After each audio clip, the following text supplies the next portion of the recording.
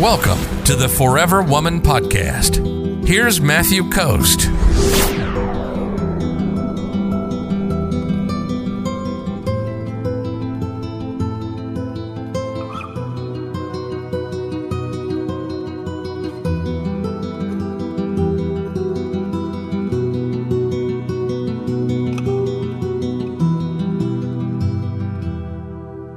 Lucinda says, so having a rotation of men is the best way, having abundance. So how do you peel your energy off the one you want to pursue without chasing them? Without chasing the new men?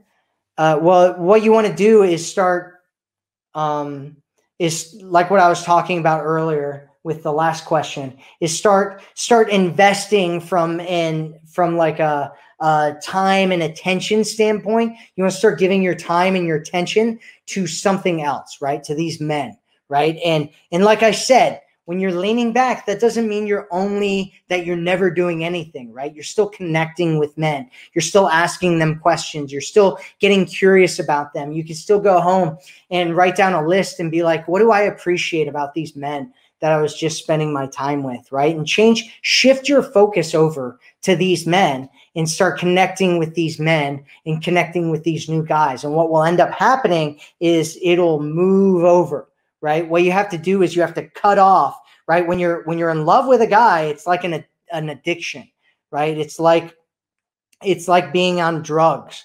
You have to wean yourself off of your ex or this other guy, this guy that wants you to chase him or whatever situation you're in. You have to wean yourself off of him and start connecting and building that connection in other places. And once you shift your focus and shift that connection over to other people and other things, what will end up happening is you'll start to lose more and more and more desire to be with that person until all of a sudden, next thing you know, your focus is on yourself because you're building and strengthening your identity, and your attention is on these other men where you're learning about them and you're appreciating them and you're valuing them and you're connecting with them.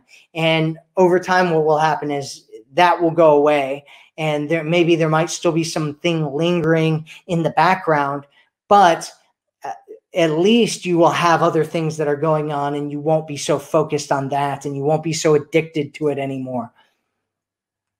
And eventually it'll end up going away if you keep kind of just going, you know what, I don't want to deal with that, right? And if you have a lot of energy around it, my suggestion is that you release that energy, right? If you've got a lot of energy on an ex, what you can do is just release all that onto a paper or whatever and just burn it or read it out loud or yell it into the universe or, do some kind of fairy dance around it and, whatever we're into this day and age. If you're ready to attract a man who loves you, sees you, and cherishes you, visit theforeverwomanformula.com right now.